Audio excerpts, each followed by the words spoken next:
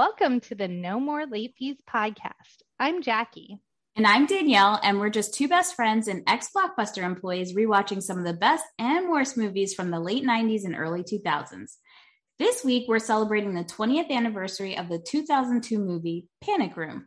But before we dive in, let's get into some housekeeping. If you love the podcast and you want to support us, no, for reals, if you want to support us, here's a few ways that you can. You can become one of our Patreon besties and gain access to exclusive content, stickers, Ask Me Anythings, polls, bonus videos, live Spotify playlists, closing time segments, and more. Just head on over to patreon.com/no-more-late-fees. And if money's tight because gas is high, no worries. You can actually really help us if you write us a review on Apple, if you rate us on Spotify, Podchasers, Good Pods, any of those will be very helpful.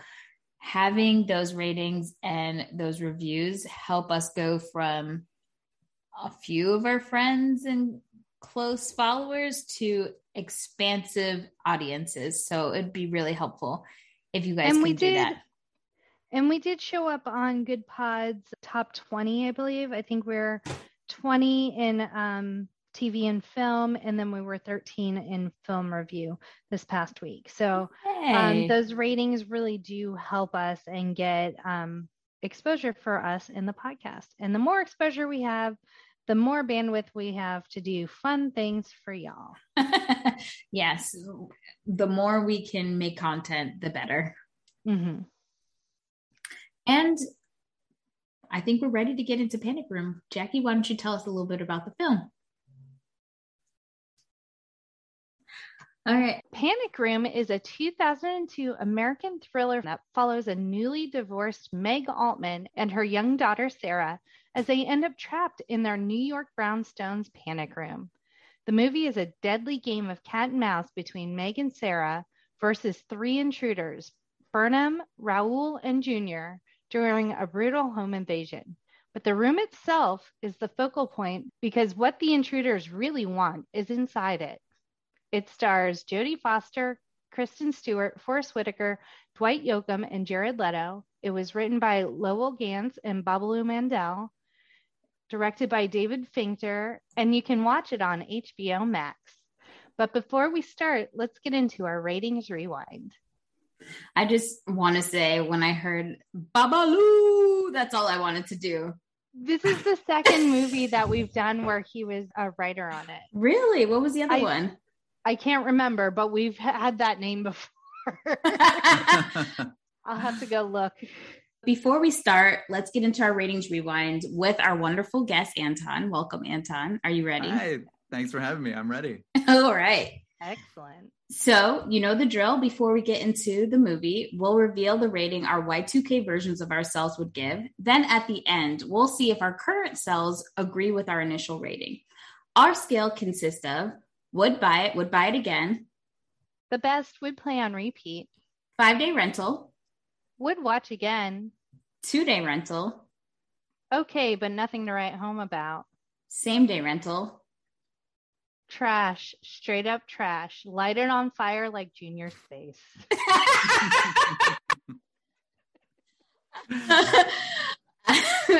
All right. Well, Anton, what's your Y2K rating out of?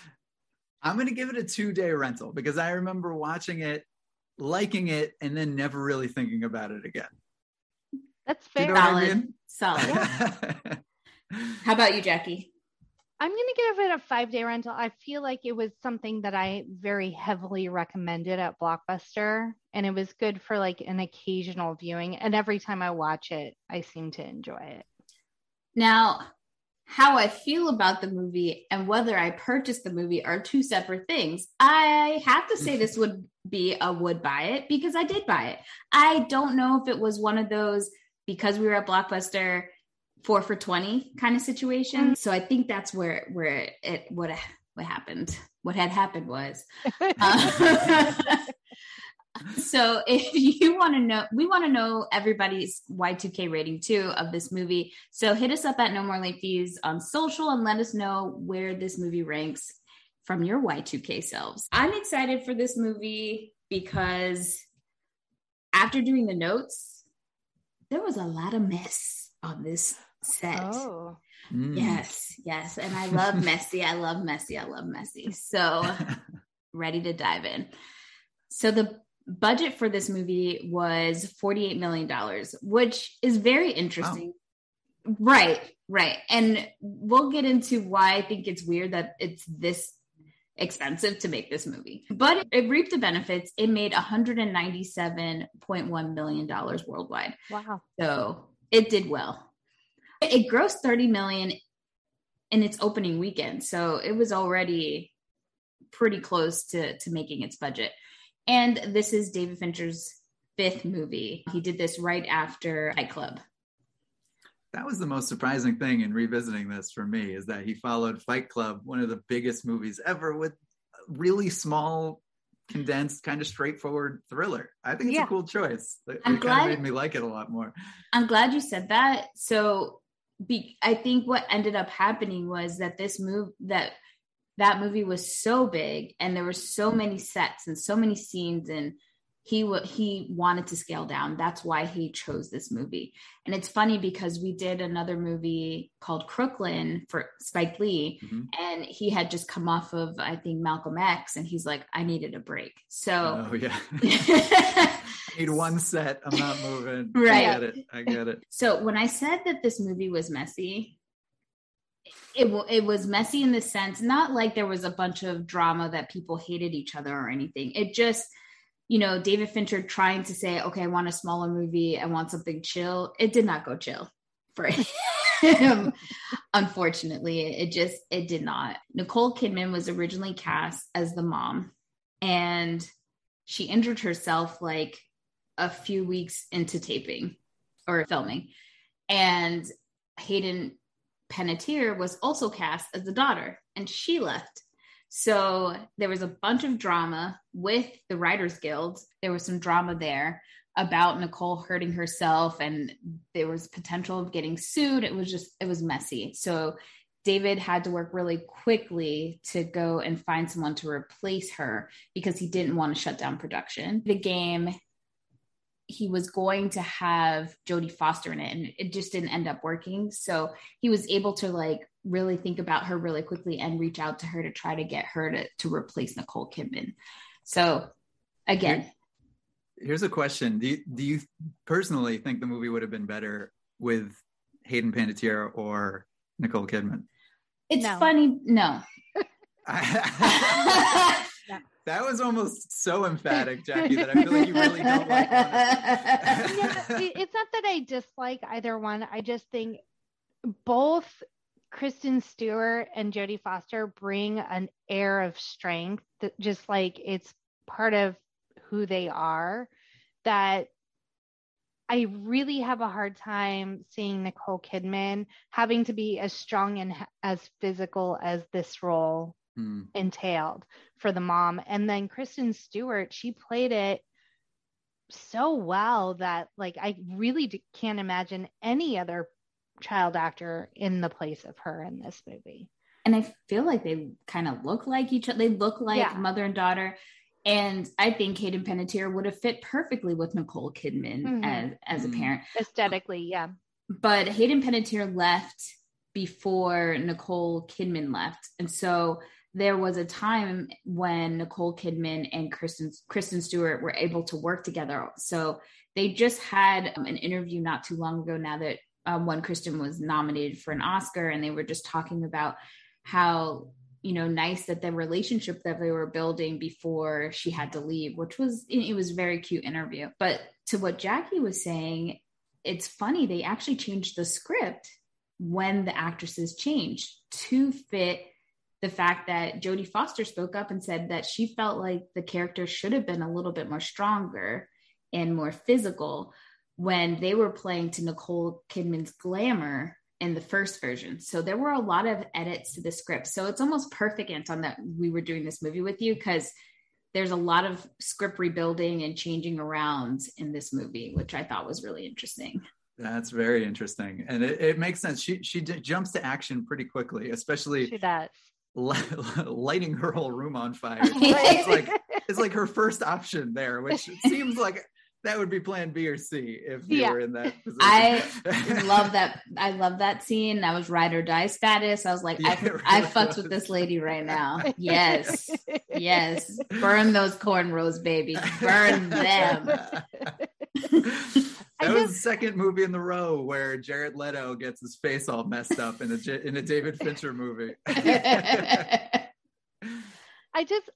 can't imagine Panic Room without all of that, like Meg fighting back.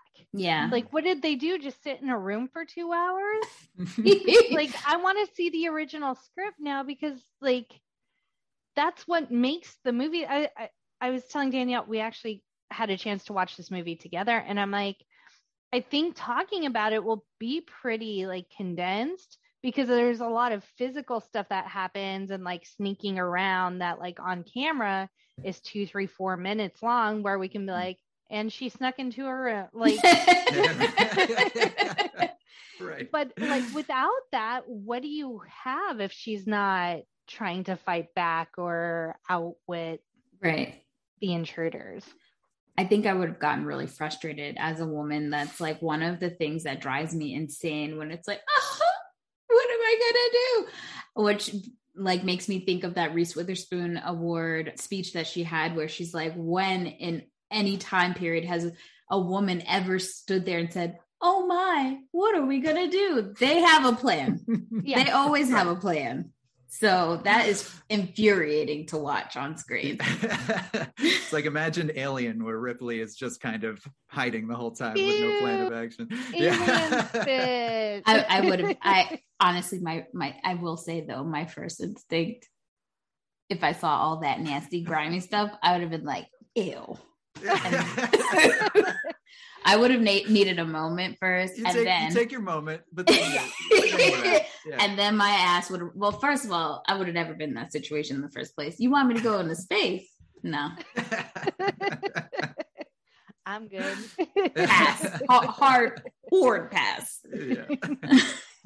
So let's jump into the movie. We are introduced to Jodie Foster characters, Meg and her daughter, Sarah, played by Kristen Stewart. And they are looking for a new home. Meg is recently divorced from Sarah's father. What is his name? Stephen. Thank you. I knew a name. This never happens, Anton. It never happens. I actually looked up some trivia about Stephen. Oh, I might be jumping the gun because go for it. Tell us. But apparently there was talk for that to be Mel Gibson, and the idea was, because Jodie Foster and him are friends, and they were talking about him coming in, that you have Mel Gibson come in, and this giant action star has appeared, and then immediately gets pummeled in the face, and like that would have been useless. Awesome. Which would have been pretty cool, I think. Yeah. But it didn't happen. Yeah, because they were in Maverick together, and they had really great chemistry, so that would have been cool. Yeah, I think that was Jesus Christ Superstar drama. So I think, and all the other drama too. Well, yeah, all his anti-Semitic, all that, like the gateway drug to his insanity, or just knowing he's a horrible human being was. Right. This is when we love Mel Gibson. Unfortunately, we still liked him. Yeah. So we see, apparently this seems like one of the first properties, if not the first property, Meg is shown, and she walks in, and the agent has to kind of talk her into a little bit, and she's like, oh, it's not really on the market yet, but like, and Meg just keeps saying like, it's expensive, and the agent's like, it's your husband's money, like who cares? That agent needed a slap in the face. Do you know, the whole time we were watching that scene, I was trying to figure out, who is this bitch? And also I was like, it's Duke from General Hospital. Those were the two thoughts I was having the whole time. Oh, wow. Yeah, she was interesting. I think supposed to be kind of horrible, but I love that scene because it's setting up every single thing you need to know about the entire movie in a very cool kind of one shot all around the place with some really sort of unfortunate CGI throughout too. I don't know if you noticed that. What is with the transition scenes in this movie? Like, that's where their budget is, because they shot all in one, like it was probably just one sound stage, but all of those weird transitions going from room to room, like you were a snake or something. Yeah. And then the beginning titles up against skyscrapers, like even Y2K Jackie was like, this is highly unnecessary for this movie.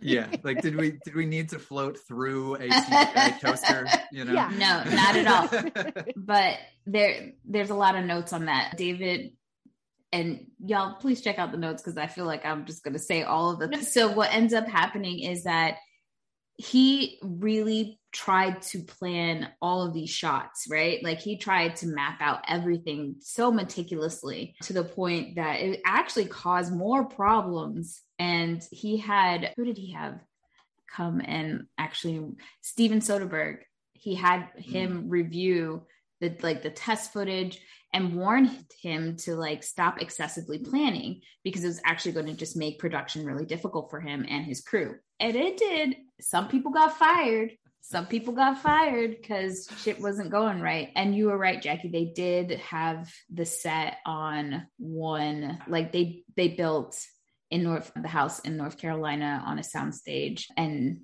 really it was, kind of tight. So they had to make it work.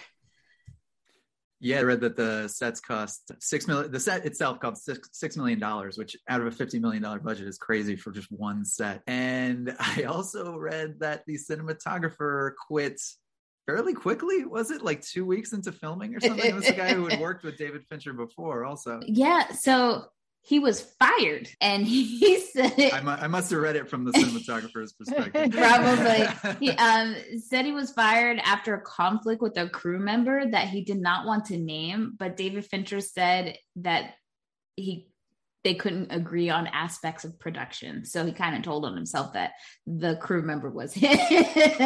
I think. So yeah, drama all over the place. Crazy. Yeah, so in this scene we see Sarah is kind of just being a kid running all over an empty house. I mean, I would have I thought the agent was like just being way too over the top, but I definitely would have told her to like, one, this is not our house, we did not buy it. You do not get to just like ride your little scooter all over the damn house. That's not nice. You don't do that on those harbor scooter in the house outside. Yeah. Yeah. Her daughter's mouth was a little bit much for me. Yeah. You did not sympathize with the character.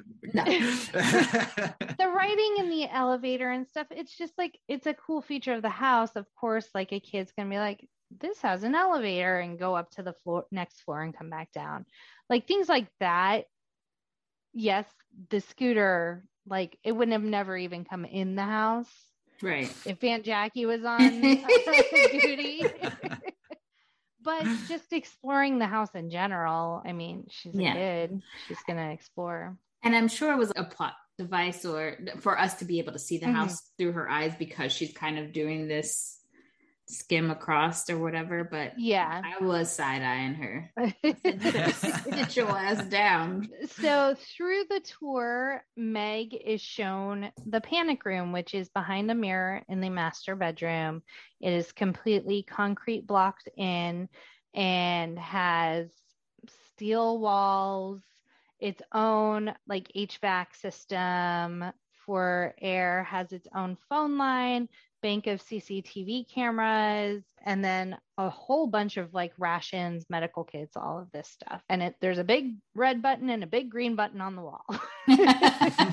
And then there are lasers, one at the ankles and then one kind of shoulder height that kind of detect if a person is walking in or out so it doesn't slam shut on them. And so it's interesting. Both agents hit the button and lock themselves and Meg in the panic room. She starts hyperventilating a little bit and she's like, open it or open the door. Like, does she have claustrophobia? Is this going to be a plot point? never revisited, or her adrenaline was going so much. It does slightly get revisited in that scene where she does, when they first get trapped in there, she does panic and her daughter's like, bitch, don't even start. And that was the last of it. It all went away. That's true. I did think that was going to be a bigger point, but they just kind of dropped it. Yeah. Just like we are never formally told that the daughter has diabetes. We are only shown that she has a refrigerator in her room with orange juice and insulin in it and a watch that tracks her blood sugar levels. Right. And then later on, she starts going into diabetic shock and she needs her emergency insulin. I kind of like the slow roll of that where they're not so obvious about it. There's just tiny hints. I don't know. I think I would have been disappointed if it was like, and she has diabetes, which is obviously going to come back into play in an hour, you know? So I liked how they handled that. Yeah. So David Fincher actually had the writer take out any direct notations to Sarah having diabetes. Like Anton said, he wanted it to be that like slow reveal and also be a piece of drama that ended up happening that we did. If we weren't paying attention, I think the first time I saw the movie, I wasn't paying attention. And so I was like, oh shit, this bitch sick.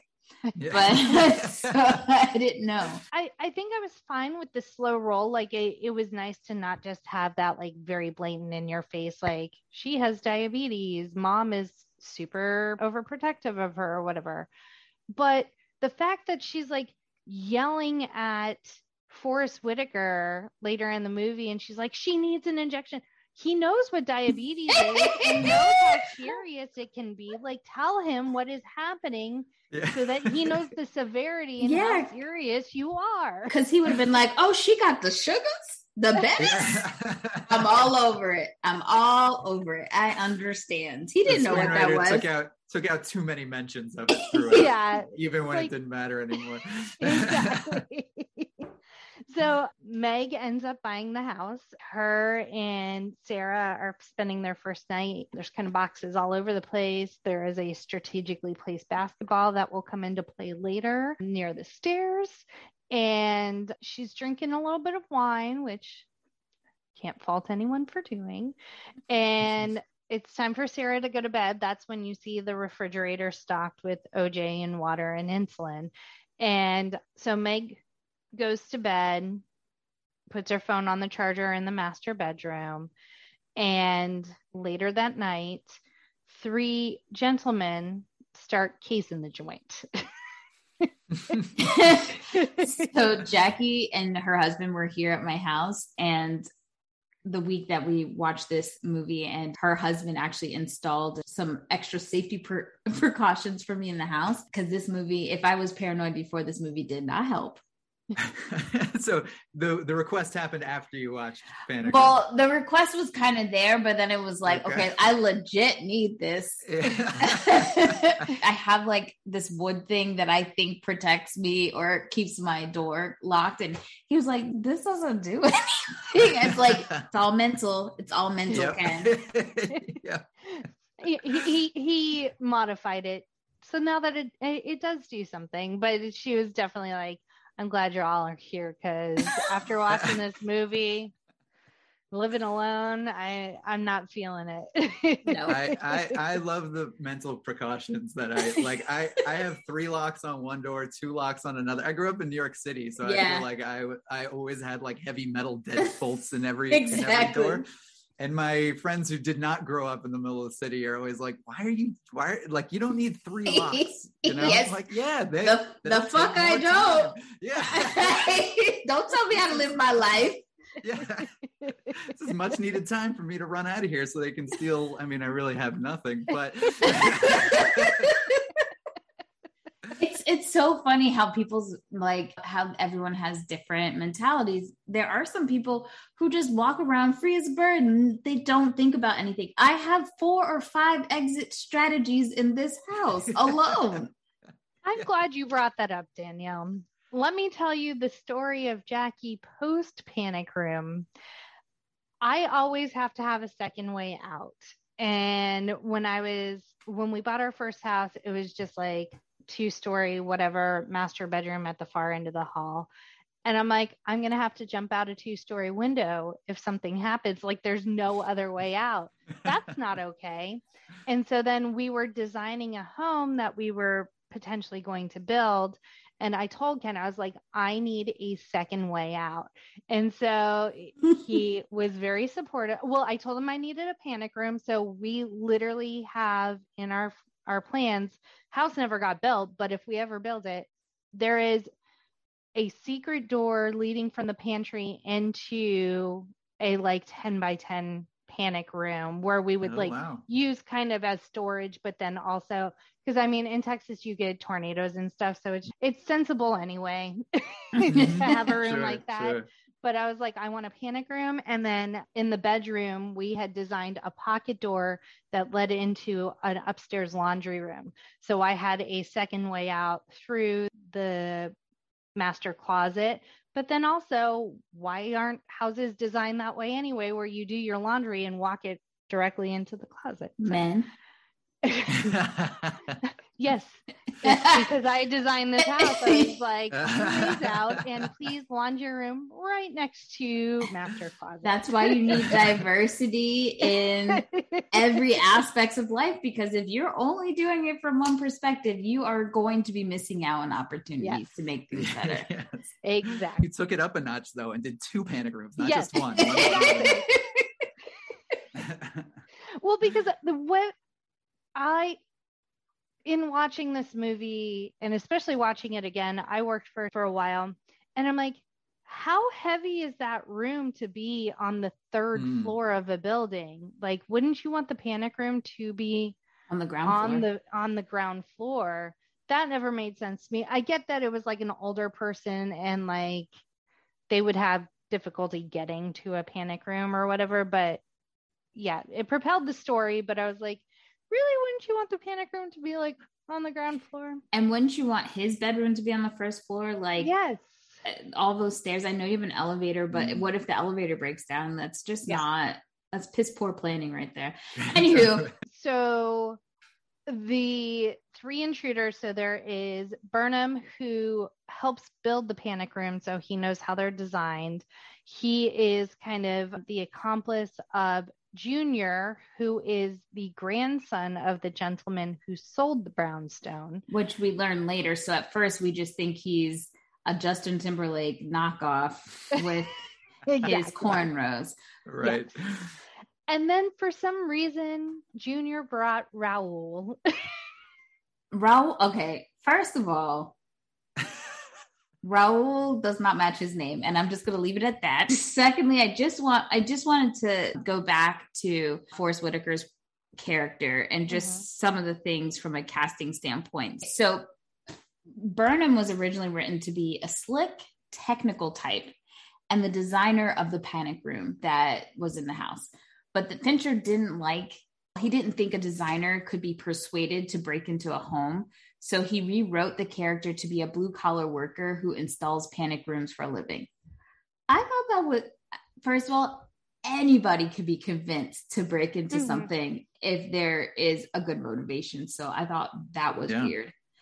What does that mean, David Fincher? What do you mean blue-collar type? I'm just throwing it out there. I think that's sus. Also, Forest Whitaker, he studied the script before declining the opportunity to direct. So there was a few people that got offered this movie prior to David Fincher getting it. So I guess they convinced him to be in it, but he didn't want to direct it, which I thought was interesting. I thought the cast of this movie surprised me at every turn. I forgot that Kristen Stewart was in this movie. I forgot Jared Leto was in this movie. Dwight Yoakam, who plays Raul, I didn't know who that guy was, but what a face on that guy. And Forest Whitaker, I feel like they don't give you much background information on him, right? He works for the safe company. He's got some money troubles and like some sort of family or something. That's kind of it. But you like him because Forest Whitaker is amazing. You know, I think that's just a testament to him as an actor. Yeah, he's great. And Raul was originally written to be a giant, scary, hulking guy. Again, suspect. Mm-hmm. So you named him Raul. He's supposed to be giant and scary. All right. But then Fincher rewrote him, or had it rewritten, because I don't think he wrote it, to be a wiry, mean kind of ex-con white trash guy. That's on the head. That's accurate. Yeah, and that works. There's some exposition that he was a like a school bus driver. Like, I don't know why they threw that in there, but I didn't catch that, just to make it creepier. Yeah, right? he gave me pedo vibes 100%. Mm-hmm. Yeah. Yeah. Well, I looked it up. He's a country music star, which I didn't. Mm-hmm. Yeah. I did not know. Has he acted before? Yeah. Have you seen Sling Blade? Oh my God. Yeah. Yeah. And I didn't put that together. He's been in stuff, but I just, when I see him, I see him. You know what I mean? Like, it's a face you don't forget. Yeah. And one of the best, like, fun facts of this whole movie is that Jared Leto said that David Fincher was the one that braided his hair. I said, you a fucking lie. You a lie. You a bold-faced liar. Who knows he could have hidden talent? Hell no. So people still don't know if it's like a lie or a joke. And some people claim that there was a woman named Candy who braided his hair. So it's not clear whether it's true or not. But Jared is known to be very method. So maybe he just got real method and was playing Junior when he said it. I don't know. Well, now the robbers are in the house. Brenham, that's his name, right? Forrest Whitaker's character.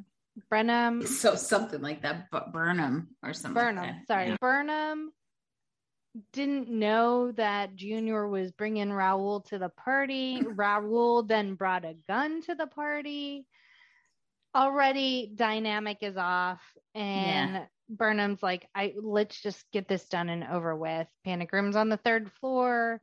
He knows how to disable the alarm. And so they're kind of going in, and they get to, because they break in at the ground level, and they go up to like where the kitchen is, and they notice all the boxes all over the place. So then they start arguing because Junior swore that they wouldn't be in the house for another week. It would be empty and they could get what they came for. Junior can't count. Well, is the kitchen I thought the kitchen was on the 1st floor. Is it on the 2nd floor? Well, because they had a basement. Oh, okay. Right.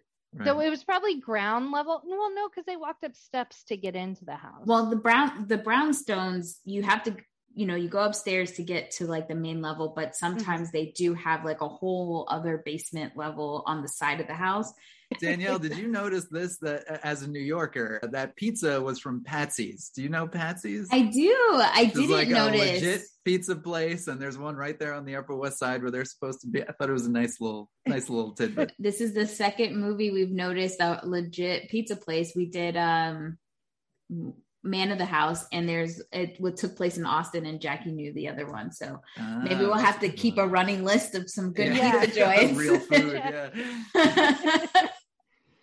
So Burnham's big thing is like, no one gets hurt. We just get in, we get what we came for. It's some sort of like money or inheritance of some sort. We are not privy to that information yet. But he's like, I'm not hurting anyone. There's a lady and a kid here. I'm not hurting anyone. Raul makes no sort of such promise. He's like, fuck them kids. That's what he said.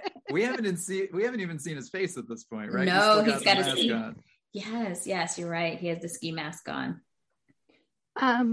So Meg gets up in the middle of the night. I guess she has a headache. She needs to get to the bathroom for some Advil and to use the facilities. But she's kind of stumbling around. The mirror is open to the panic room, so she kind of stumbles in there at first, and then she wanders into the bathroom. So that's when the intruders hear her, is when she's in the bathroom, and they're like, oh crap, someone is here. They're not just kind of like moving boxes in during the day. And so the intruders can hear her she somehow sees in the closed circuit TVs that there are people in her house. And so now she's like, the other thing I didn't get, and I guess it was more like how the house was laid out, but the daughter was on a separate floor than she was. So the daughter's room was on the 4th floor and she was on the 3rd floor. And so she has to figure out how to get the daughter and get into the panic room because someone has broken in. And so she runs in, grabs the daughter. She's on the 4th floor because that's where the servants used to be when the house was first built. So the rooms up there are smaller. So I think it probably made sense that she would go up there while she had the master bedroom and being in the bigger parts where, the master lived. Got it. I missed all the floor choreography. I was stuck on that detached bathtub that looks amazing. I mean, how could you not just drink wine and be in that bathtub? I love those bathtubs with little feet at the bottom. The claw feet. Yeah. So she goes, gets Sarah, wakes Sarah up.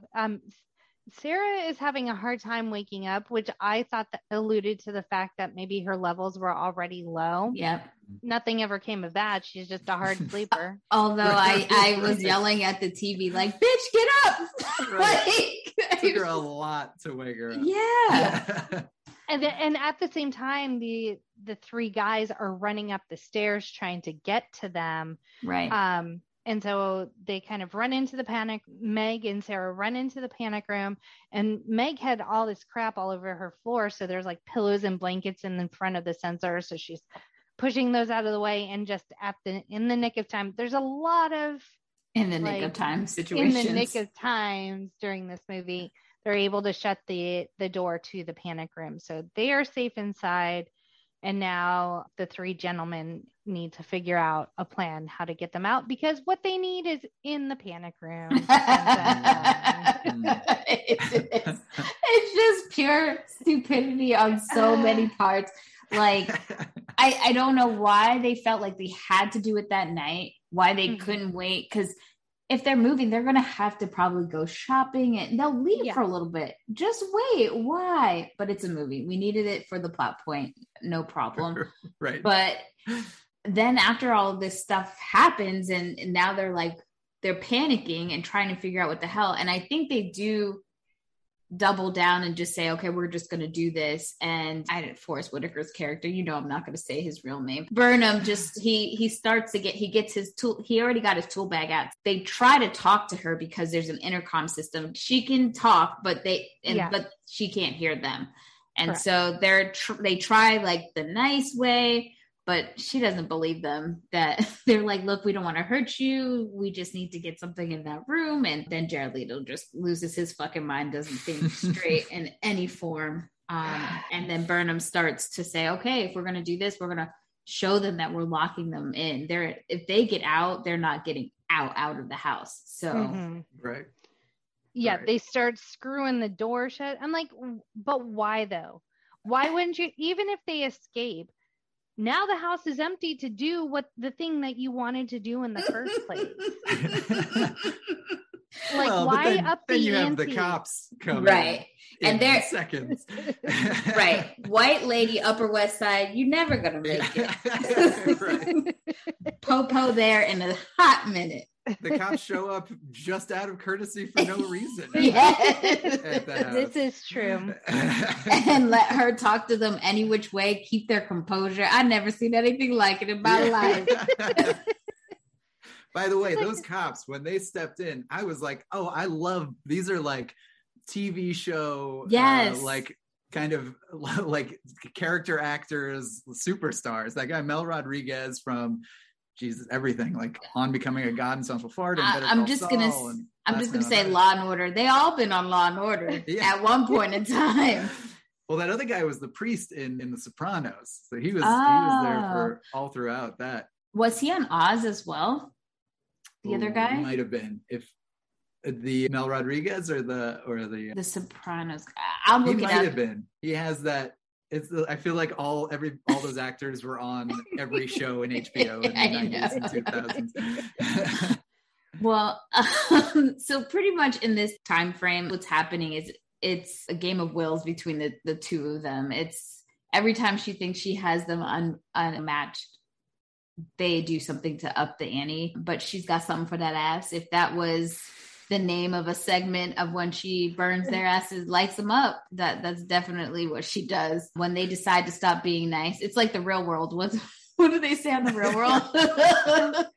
When 7 strangers stop being nice and start getting real. Yeah, shit got real fast. Bonham, damn, I don't know what his name is. I corrected you. Now I can't remember. He finds a propane tank, I think, outside, and he brings it inside and runs a hose into where the panic room is getting their air and starts to let that seep in to try to convince them to come out. And she says, you know what? I got something for that ass. And she finds a lighter. She risks it all. There are fire blankets in the panic room. She tells her daughter to wrap herself, go to the corner, and she wraps herself, but she risks it all just to light him up. And boy, does Jared Leto get lit up, because him and Raul decide to really pump in the gas, even though I'm gonna call him B. B says, nah, we shouldn't do that. Let's wait. But they don't listen, and RIP to the eyebrows and cornrows. It just happened so fast. Like, she went from, the bottom is probably still just oxygen. It's probably not gas yet. Yeah. But she's going right in there with a lighter and blowing them up. I mean, I loved it. It was great. But I would have done something else first. Yeah. There would have been some more negotiating before we go them straight to burning bitches a second attempt at the tape, just one try, and you're gonna, But she did try to tape the ducts, but the gas, that I'm sure, I get a little high just trying to grill, so I couldn't even imagine. I could. Well, they had the little like outlet pipe that you just lay there until someone. Yeah, that's gonna be the quote for this. Just lay there. There are a couple different approaches to this movie. One of them is just lay there and wait. Someone will come check on you eventually. Negates everything you said about the kind of powerful character in the beginning. Yes. Well, before I go to potentially lighting my hand on fire, which like her hand did have 1st-degree burns on it for the rest of the movie. I'm like, you hurt yourself. So yes, that was a tactic she took, was to light the propane on fire. Jared Leto didn't fare so well, and B was kind of like, did it to yourself. Like, I told you, don't be messing with them. And then shortly thereafter, like I said, there's like this little like drainage pipe that goes out of the panic room, and I don't know what it was. I don't know if it was like the toilet drain, which was gross. Yeah, but they told it's some sort of duct or something that maybe it was just like extra. I have no idea, but she was able to pull it out and get a flashlight and start flashing that light to her neighbor. That poor neighbor. Then she's flashing this light in a neighbor's face. He's sleeping. He finally gets up and goes, and you think like, yeah, that he sees them. He just shuts his curtain. I would do the same thing. I'm not trying to see I'm not helping nobody. You keep your business to yourself. I was looking at the IMDb. He is credited as Sleepy Neighbor, which is so great. But he's actually somebody. I feel like he's a screenwriter or something. He's a screenwriter. His name is Andrew Kevin Walker, and he was a credited writer for Seven and the Game, and an uncredited writer for Fight Club. Has a cameo as the Sleepy Neighbor. Nice. Oh, very cool. So it's his big debut. So Sleepy Neighbor is no fucking help. And fast forward, and all of a sudden, Meg is now Mrs. Telephone Man. She is learning how to figure out how to, I don't know, she's splicing wires and shit. I was like, bitch, how do you know how to do that? You didn't know. At the beginning, Burnham asked Junior to go and cut the phone line. So he goes and does that. And then there is a dedicated phone line in the panic room, but Meg didn't set that one up. She only set up the line to the rest of the house. But Burnham knows Junior is not no rocket scientist, especially after the 14 days is 3 weeks fiasco. Because and so he's like, he hears her banging. So it clicks to him that she's trying to get to the phone wire. And then he's like, this motherfucker didn't get the phone, did he? Yeah. He's like, did you go to the panel and cut it? Or did you just cut the line to the phone in the kitchen? I'm not going to lie. I probably would have done some stupid shit like that. Same. I've rented my whole life. I don't understand how these things work. Wires?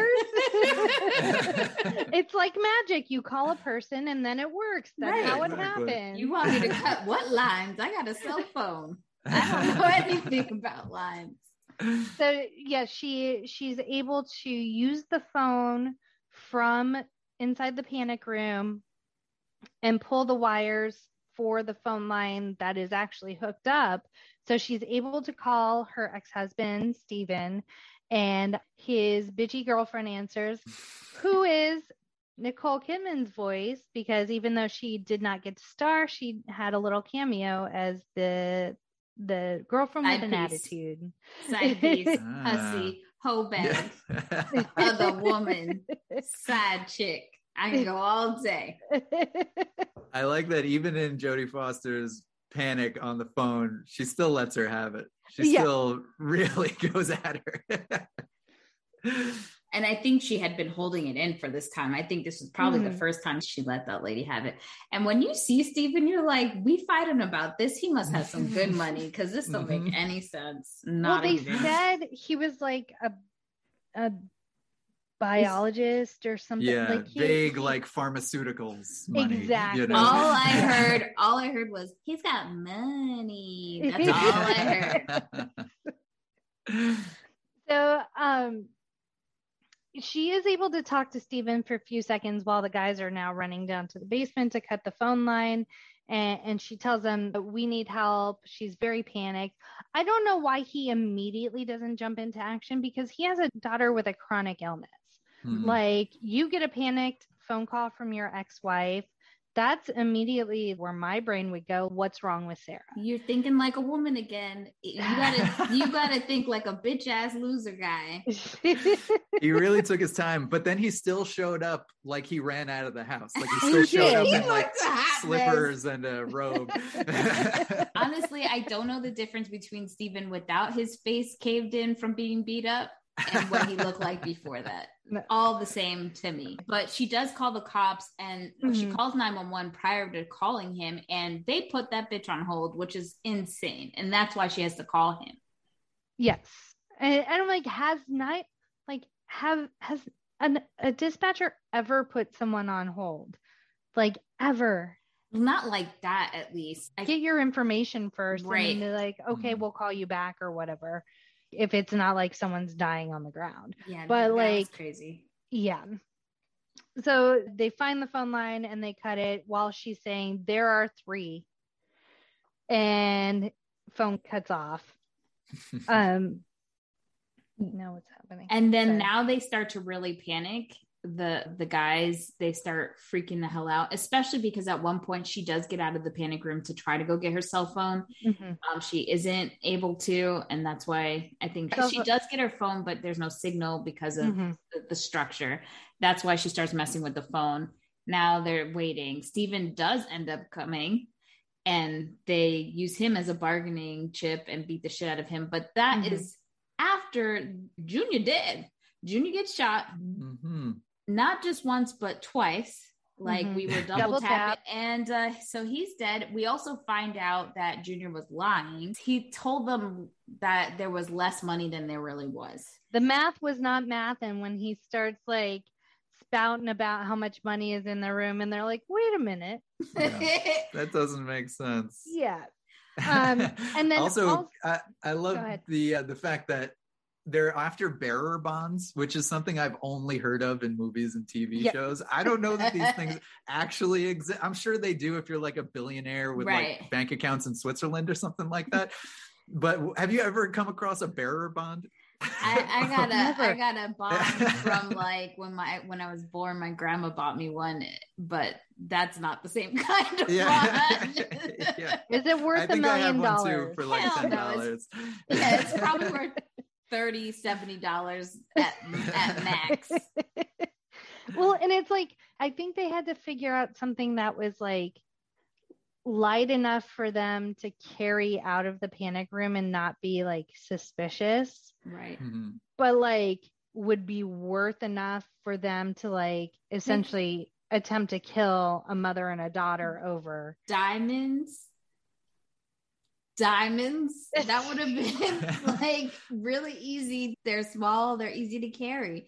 Hell, you know, or like, just go Pulp Fiction and just make something shiny that you don't ever see. And also at this time, while Steven's arriving, Sarah's blood sugar starts dropping, and so she's having a diabetic emergency, even though it's never called that. And this is where my husband became very indignant. And this is why I'm laughing. I'm sorry. I started laughing not because she's going through a diabetic situation. Sure. I'm laughing because at this point, I put it in my notes. I have it in my notes too. At this point, Ken loses his fucking shit as we're watching the movie. Because we have already established that in the panic room, there are MREs, which are like the military emergency rations. Mm-hmm. Ken very indignantly was screaming at the TV, "There's always M&Ms in MREs. Why are you not finding the M&Ms?" She's like, "There's nothing in here to help you out." And he's like, "The M&Ms, the M&Ms." There's M&Ms, there's sugar for coffee. There's like all these different things. And many people have called this out actually after the movie came out, that like, what the fuck is this? It's just a plot device. Either she can't find shit or they were messing around and not knowing what's in these things. Exactly. Yes. So now Meg's focus has turned from surviving these robbers to just hoping her daughter survives by getting her emergency insulin.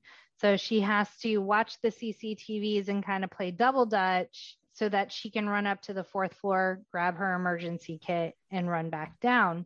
And she runs because she thinks they play a game. They take Raul and pretend he's Steven and have him knocked out, and then they go downstairs. So she thinks that Steven is laid out, but it's actually Raul, and it's like a whole thing, and they get her. And she tries to go and get the insulin, and she does, but then she's kind of screwed because now they're getting into the panic room and her daughter's in there, and she has like a fight with them, and she's able to throw the insulin in. And now I read that shot sliding the insulin into the panic room took like 104 takes. Oh my God. Oh, wow. Yeah.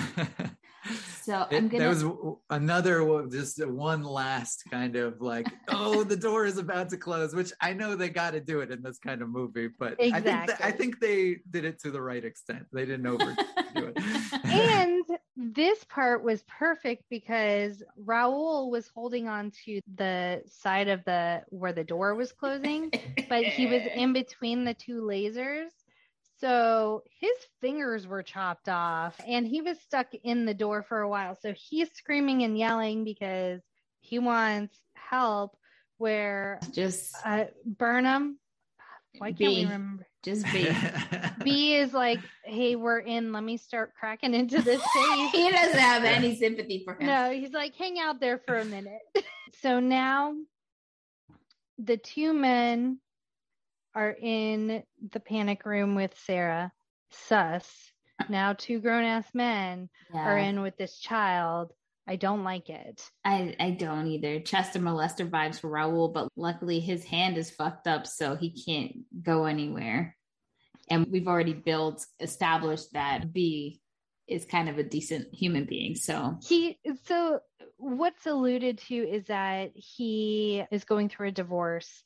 And so he's kind of doing this job to pay for the divorce and to ensure that he gets visitation rights with his kids. Right. So like it comes from a place seemingly of, I'm doing this for my kids. And even though like Meg doesn't know that, she sees that he's more sympathetic and willing to kind of work with her. And so she uses the intercom on the wall so she can talk to them inside the panic room because she knows how. And she says, like, my daughter is having an episode. She needs an injection. Like, I threw the kit in there. Please just give her medication. And Sarah's aware kind of enough where he helps her sit up and she kind of guides him through how to give the injection. So that is taken care of, and Meg can relax a tiny bit because her daughter is no longer like in a really scary situation. This part was definitely triggering for me, especially because I was surprised how well she was doing, that her sugar dropped that, because usually in my experience, I'm not sure how it happens for everybody, but when my dad was a diabetic, and when he would get that bad, when his sugar was really, really low, it turned quick and fast, you know, like he would just start sweating, and it just very scary. So I was surprised that she was kind of just hanging in there for as long as she was. But yeah, luckily she was able to get the shot, and she came to pretty quickly after getting her shot, and was already, you could see her kind of making slow, intentional moves, getting the needles, like being ready to like fight if she needed to, which I admired, because for kids that age, that's not usually the thought process that happens. Yeah, Sarah seems more kind of street smart than your average 10-year-old, 12-year-old. Like you said, with her, even her language at the beginning, where she's like, fuck him, in regards to her dad. Fuck her too. Like, there were just moments where you're like, oh, she kind of got attitude, but it becomes very helpful when they're fighting for their lives. Yeah. Like she's got a fire in her. So yeah, she grabs her extra needles and kind of has them as a weapon. It's at this point the police show up. Well, I guess just prior to this, Meg goes and checks on Steven. His arm is broken. He's beat to hell. They have him in a chair, and so she kind of starts propping him up where like he can be as useful as he can be being beaten up. And then there's a knock on the door, and turns out Steven did call the cops before coming over. And so the cops show up, and this is when like there was a lot of privilege happening in this scene. Yeah. She like answers the door. They're like, hey, are you okay? And she's like, yeah, why wouldn't I be? And then they ask them really probing questions, like, your ex-husband said you called and said that there were 3. Can you finish that sentence for us? Can you blink if like you're saying shit's okay, but it really isn't? And like, she does not take any of those opportunities. I'm like, these police officers were doing their damnedest to give her a way out. Yeah. Where she could tip them off. But I think she just knew, like, my daughter's now trapped in that room with them. And if they have any hint of the police now know about them, and she doesn't know that Raul is severely injured. Because she saw him cold-bloodedly murder Junior. Right. So she's just trying to put her daughter first. And she's able to kind of get the cops to beat it. Her ex-husband's like an idiot, and he's like, just do what they say, like, you know, no balls. But. Yeah. So she's like, I got a plan. So she starts smashing everything in the house. She smashes all the lights. She smashes the mirrors, anything glass. And at the time you're like, why are you wrecking this house? But she does it very intentionally, because when they finally get the safe open, they get the bearer bonds, and now they're trying to leave the house. They can't turn on any lights, so they're walking around in complete darkness. And she can hear where they are because they're walking on broken glass. That just makes me think of your mom singing Annie Lennox now. So David Fincher saw this movie as a cross between Rear Window, which is one of my all-time favorite movies by Alfred Hitchcock, and straw dogs. But he was concerned that a modern audience, I'm putting quotations around this, would compare Panic Room more to Home Alone. You sure know when I was watching this movie with you, I was like, I need more. She's not giving me enough Home Alone here. That's cinema. Highest form of cinema is Chris Columbus's masterpiece.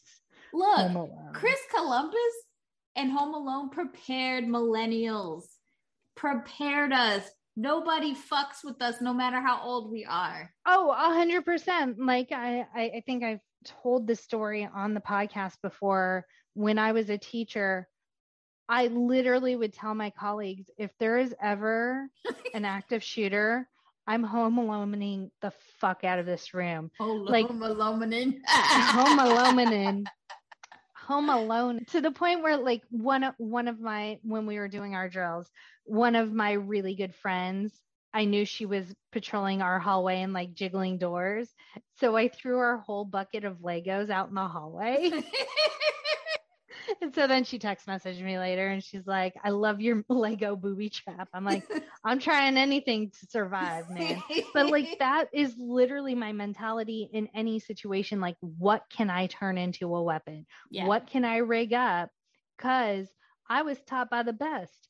Kevin McAllister for life, baby.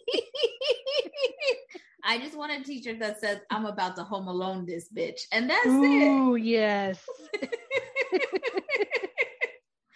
So yes, I think his instincts were correct in assuming that, but we weren't mad at it, and we wouldn't have been mad if there was more Home Aloneing going on. Yeah, I want booby traps. I want like pain. I want to see these people paint can to the face. Yes. Here for it.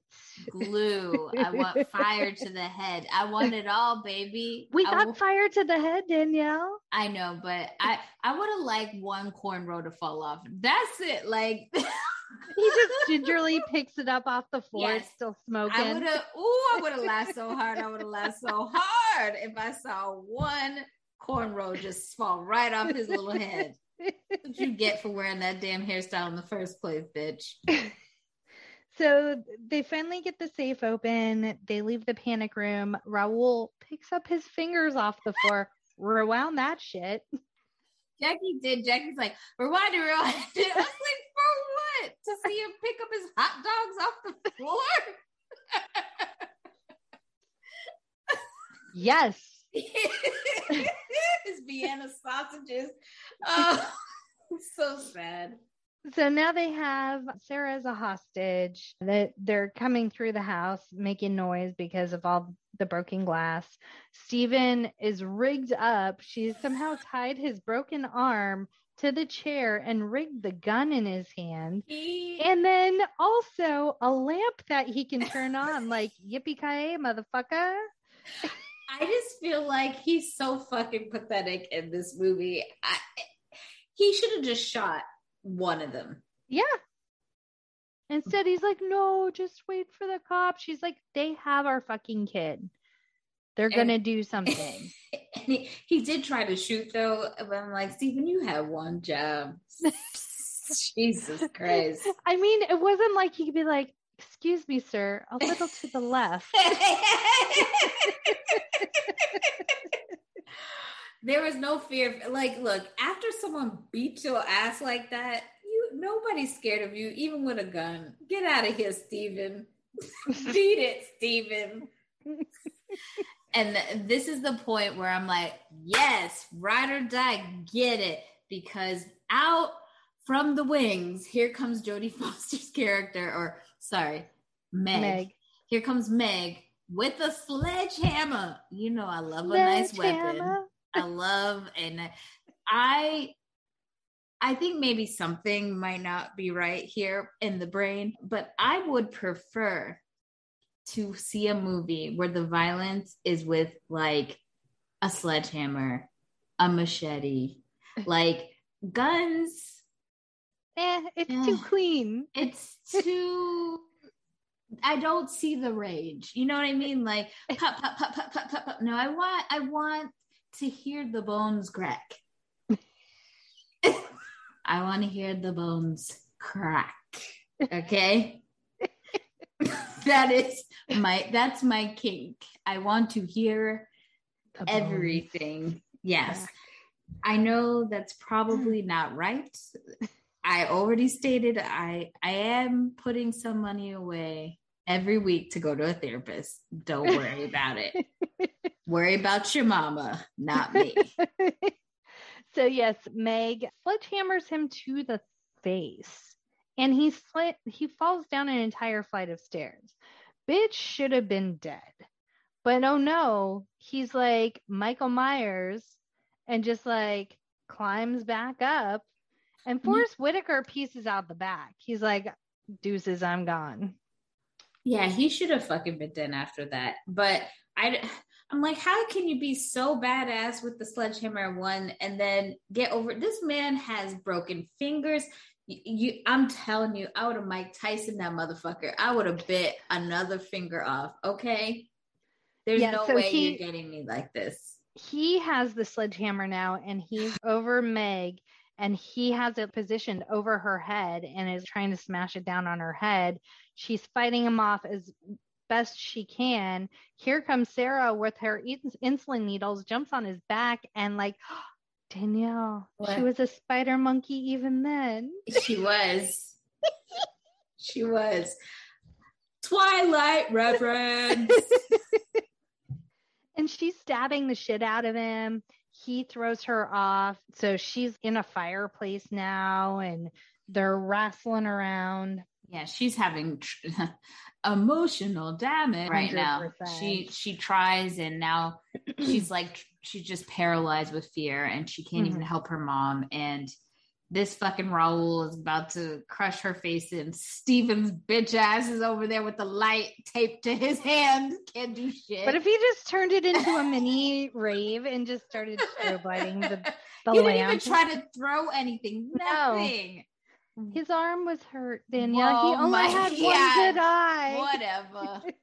Waste of space. I hope she gets everything in the fucking divorce.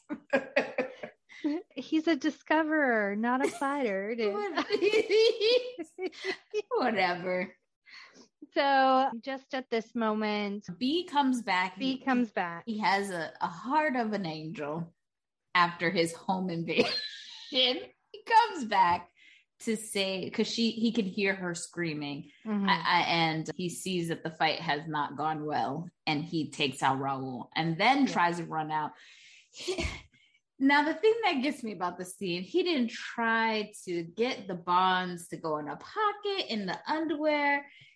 He's trying to stuff them in his jacket, and it's flying everywhere, and he get caught. It's just like set him under a rock. Right. Like, just hide them. Hide them and go to jail and come back. It's a cinematic moment because all of these bonds flitter away in the rain. Oh yeah, we never mentioned it was raining the whole fucking time. And that's why a lot of the noise and stuff was covered up, was because of the rain, of the storm. And I find it very hard to believe that we are in a home invasion situation and like 90 cops in the Upper West Side find this black man running out with a bunch of bombs flying around, and all they say is put your hands up, and he's still living. Maybe they closed the movie before anything happened. We don't see what happens to B after he lets go of the bonds and they flit away. But we do see, I don't know what period of time later, but we see Meg and Sarah hanging out on a bench in Central Park looking for new houses. I think some of these movies really need to start having some realistic endings where you see them at therapy. Yeah. You see them taking their pills, because what happened to them, they'll never be the same again. And no, we're not just laying on a fucking park bench talking about which house we're getting. Cute. No. First of all, I would have moved out of New York. There's no way. City ain't big enough for me anymore. City ain't big enough for the both of us.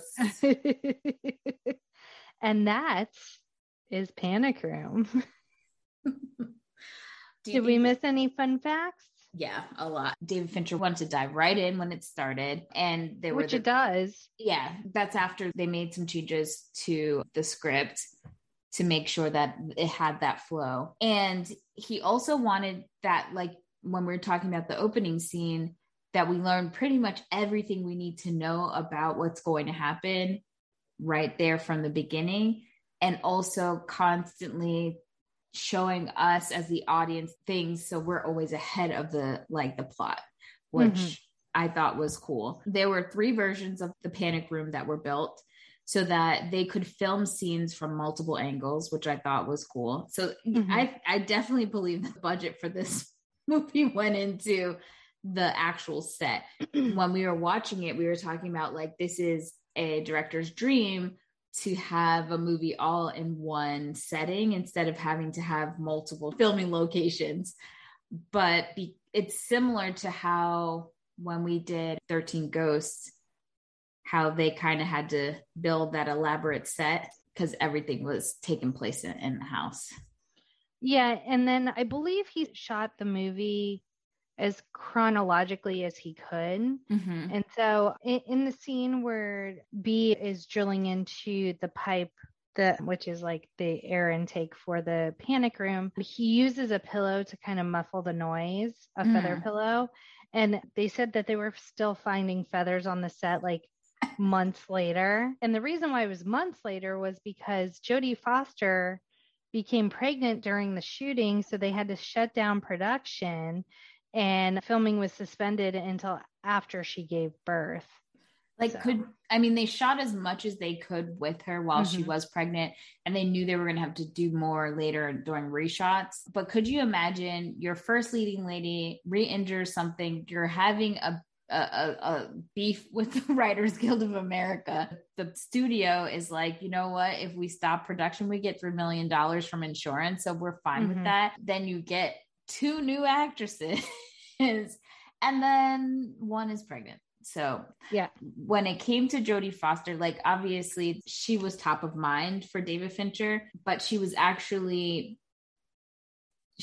doing another project. She had directing duties of Flora Plum before Russell Crowe got injured on that project. And that led the production to shut down on that movie. And she also had to step down as the head of the awards jury for the 2001 Cannes Film Festival. But she made it work. I think she was the perfect person for the role. I can't imagine Nicole Kidman, Sandra Bullock, Angelina Jolie, and Robin Wright were all considered as well. I could maybe see Robin Wright, maybe. But I just think it went to the right person and it worked out properly. And like I said before, David Fincher was not the first choice, or like he got the movie after a few people had said no. Passed on it, yeah. Right. Ridley Scott was actually one of those people that was briefly connected before Fincher got the movie. And the screenwriter David Cope was inspired by news coverage in 2000 about how safe rooms were becoming prevalent among the wealthy living in urban areas.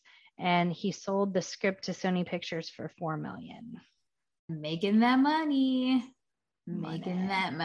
So from a casting perspective, also for Raoul, originally it was offered to Maynard James Keenan, who Fincher had directed in a music video for A Perfect Circle's Judith, but Keenan was too busy as he was the lead singer for Tool, so Fincher had to offer the role to Yoakum. I like that. So what do you guys think? What is your current day rating of the movie? I really liked it. I liked the actors that were in it. I thought this was a surprising movie for David Fincher to make. It was like in the bounds of just like a classic suspenseful thriller. I thought it was really solid. So I would give it, I'm going 5-day rental. Okay, solid. 5-day rental. I'm not buying it yet, but I'm giving it. Jack, I actually own this movie now, so would buy it. I mean, it has a lot of plot holes, but any movie like this is bound to have plot holes. But I thoroughly enjoyed it the whole way through. And would buy it again. I mean, I have it, so I second copy. I don't know if I'd buy it again per se, but I'm not throwing out my copy. And once I figure out how to actually rehook up my DVD player, maybe I'll throw it in there for a spin. Now that you have your extra door locks. I do.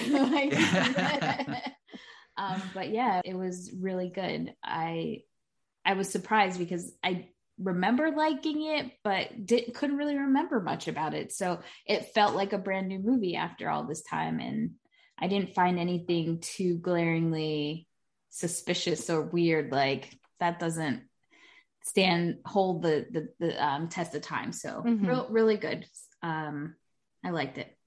But as we said before, if you have not listened to our trailer episode with Anton, you need to go back and go listen and get to know him a little bit, because he has a plethora of experience in the writing field and he's been on a lot of different cool shows. I'm not going to tell you because you need to go back and listen to the episode. But if you are an aspiring writer or just interested behind the scenes, you definitely should check him out on TikTok. Anton, why don't you tell everybody how they can find you? Yeah, look me up, Anton Screenwriter, on TikTok, and ask me any questions on there, and I'll try to get to them. And you are welcome back anytime. We had a blast with you, and we really appreciate you taking the time out. And if you guys have any questions or feedback for this episode, as always, hit us up on Instagram, Facebook, TikTok, Twitter, YouTube at No More Late Fees.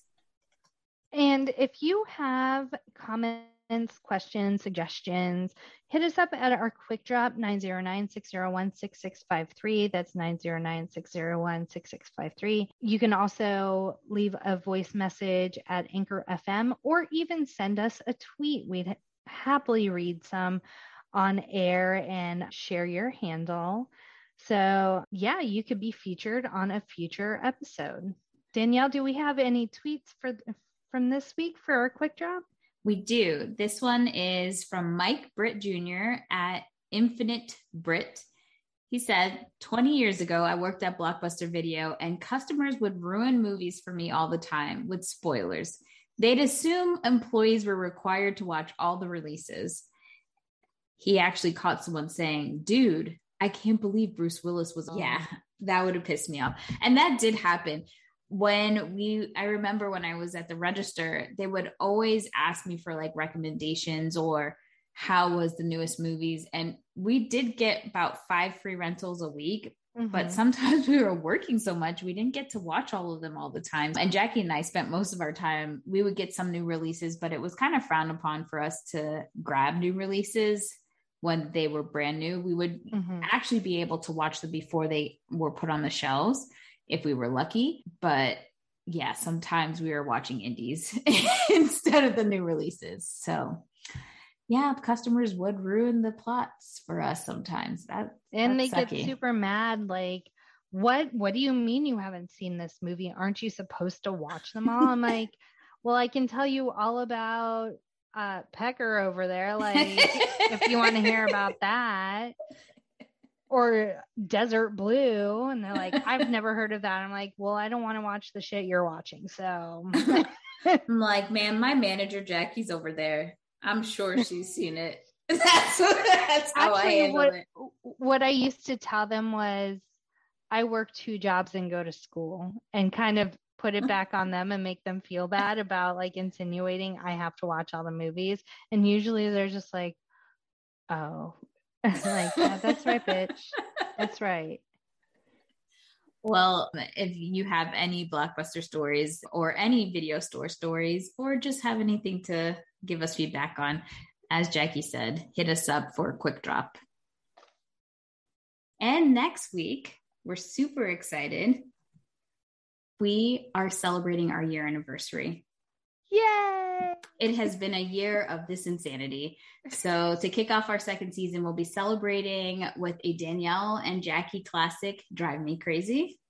Yes, It's going to be wonderful. It's that movie.